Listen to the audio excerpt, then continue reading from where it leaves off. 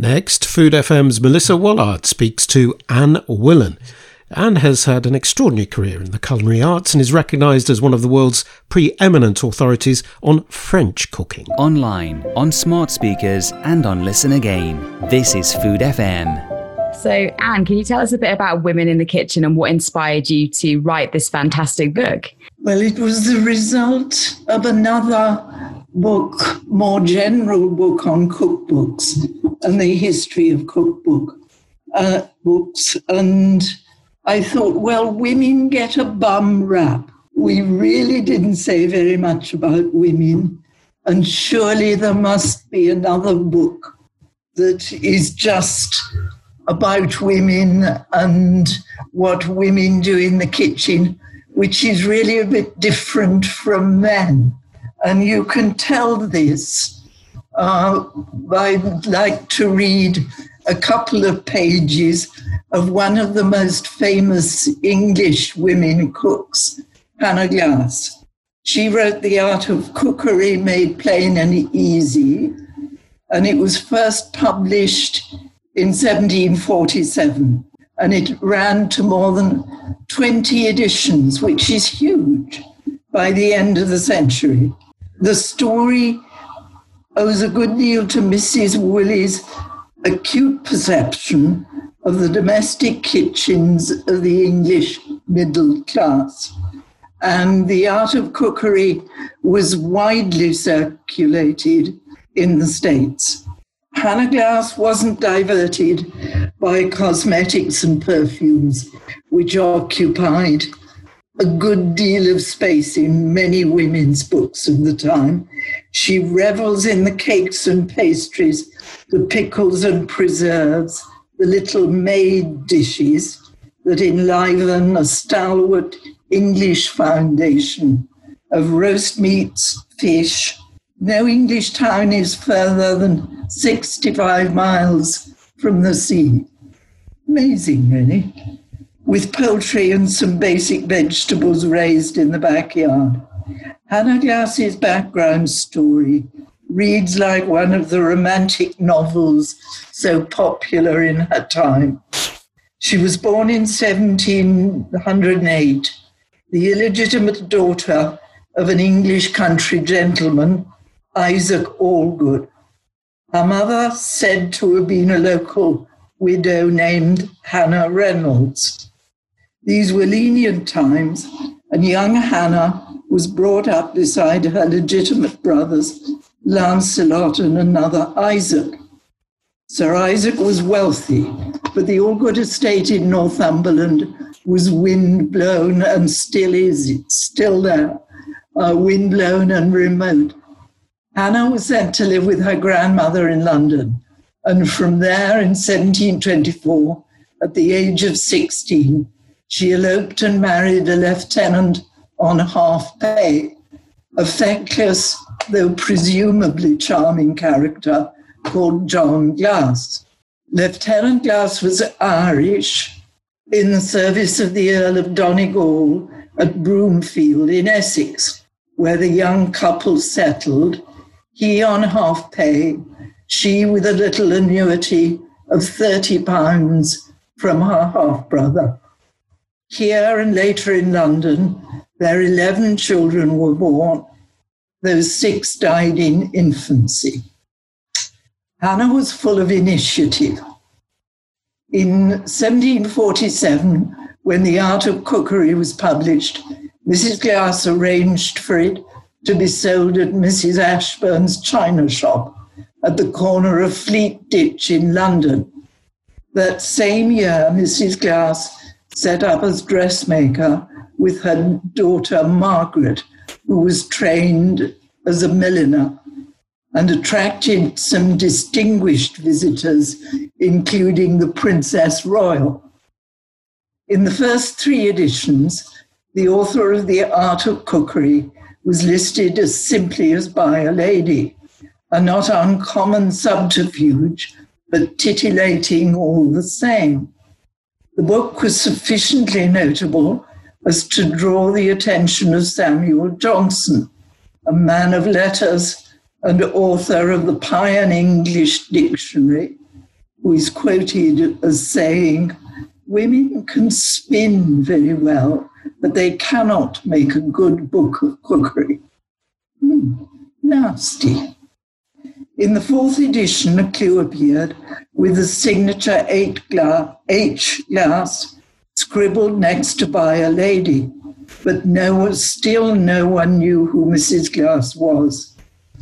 Then, in the 1751 edition of The Art of Cookery, a full-page notice advertised a certain Hannah Glass as dressmaker to the Princess of Wales. Whoever financed the first edition of The Art of Cookery spared no expense. It's a beautiful book. The resulting octavo volume, with its heavy paper and generous margins, is a pleasure to behold.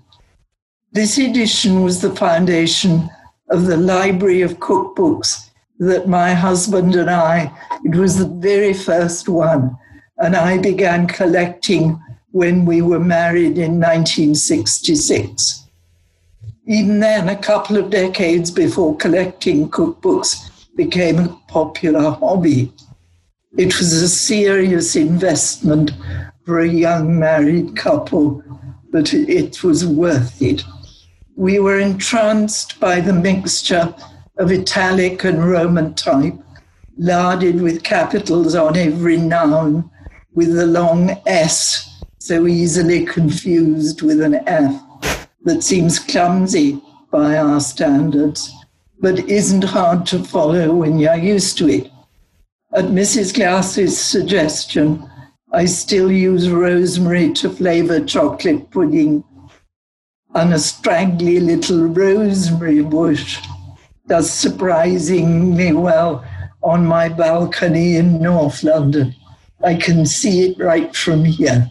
Mrs. Glass does not provide an alphabetical index, but she lists the recipes page by page and in order of chapter, calling for a sharp eye to search the nearly 1,000 recipes dotted among 22 chapters. Hannah Glass's success with her book was short-lived. She was a fine publicist, but not a sound businesswoman. John Glass once lamented, "She does not calculate well as I could wish in many things." Soon she was cashing in her only reliable source of income, the family annuity. In May 1754, Hannah was declared bankrupt to the amount of £10,000, a considerable fortune at that time. In 1757, she was consigned to the Marshalsea debtors' prison on the south bank of the Thames. But by December, she'd been released and was registering shares in Hannah Glass's name. Sorry, I'll have to go back. But by December, she had been released and was registering shares in a book called The Servants' Directory. In 1760, the last book in Hannah Glass's name was published, The Complete Confectioner, and was reprinted several times. Its true author, however, was an obscure artisan named Edward Lambert. Mrs. Glass died at the age of 62 in September 1770. Hannah Glass had published her masterwork when she was 39 years old, and somewhere along the way, she must have learned to cook. Did she have her former self in mind in her dedication? This book is only designed to instruct the young and ignorant. By this time, she had certainly become mistress of a wide repertoire.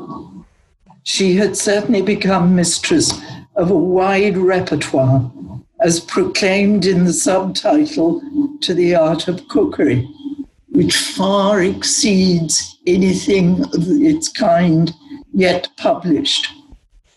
Compiled is an apt term for the art of cookery, as Mrs. Glass does not hesitate to borrow from other works, though she craftily would change the titles of the recipe. In other words, she was a plagiarist. In those early days of copyright, a definitive English Copyright Act was passed in 1709. Recipes were considered as made by transcription, i.e., copied out one from another. This is certainly true in the art of cookery, and cookbook plagiarism had continued unabated. Research revealed that a third of the 972 recipes in the art of cookery were taken word for word from an anonymous work, The Whole Duty of a Woman, that was published in 1737. At this time, such plagiarism was common practice and indeed approved. It was an author's, it's a different way of looking at what we think of as plagiarism. It was a different way of looking at what we think of as plagiarism, and indeed it was approved.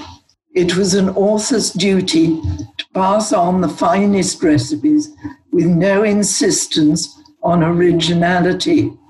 When later a certain Anne Cook, in Professed Cookery in 1670, complained of Mrs. Glass, she steals from every author to her book, infamously branding the pillaged cook with trick, booby, juggler, legerdemain, but nobody took much notice.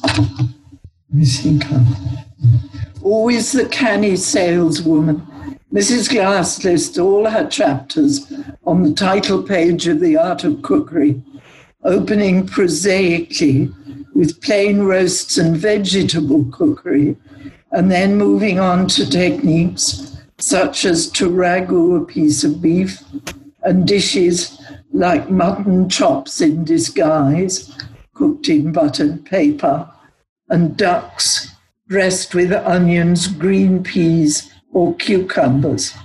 The style of the recipes themselves differs little from Mrs. Woolley nearly a century before her, though Hannah Glass is perhaps more conscientious in mentioning all the necessary ingredients, but without quantities.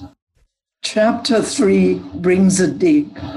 Read this chapter and you will find how expensive a French cook's sauce is, trumpets Mrs. Glass, betraying her rooted prejudice against French cuisine that held center stage on many fashionable tables. Elsewhere, she exclaims, so much is the blind folly of this age, they would rather be imposed on by a French booby than give encouragement to a good English cook.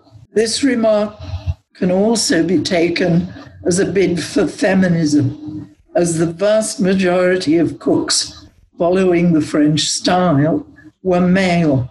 Should I be so happy as to gain a good opinion of my own sex, I desire no more, sums up Hannah Glass to her readers. Yeah, so one of the first of many plagiarists, but not really a plagiarist. And if you're sharing recipes, I guess it's a bit of a grey area. Very grey, still rather grey. If you change the name of the recipe, you're halfway there. Wow, that's amazing. Well, somebody once plagiarized. I was involved in a series of 18 cookbooks, and quite a lot of the recipes in there were plagiarized. But it was easy to pick it up because she kept the recipe titles the same. Yes, Yeah. Bishop pursued her. Wow.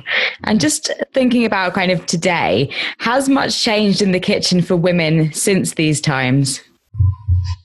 Oh, I think a great deal has changed for women in the kitchen nowadays. For one thing, most importantly, they're very honored, respected, and widely read, which they certainly were not in Hannah's day, though her book did have considerable success.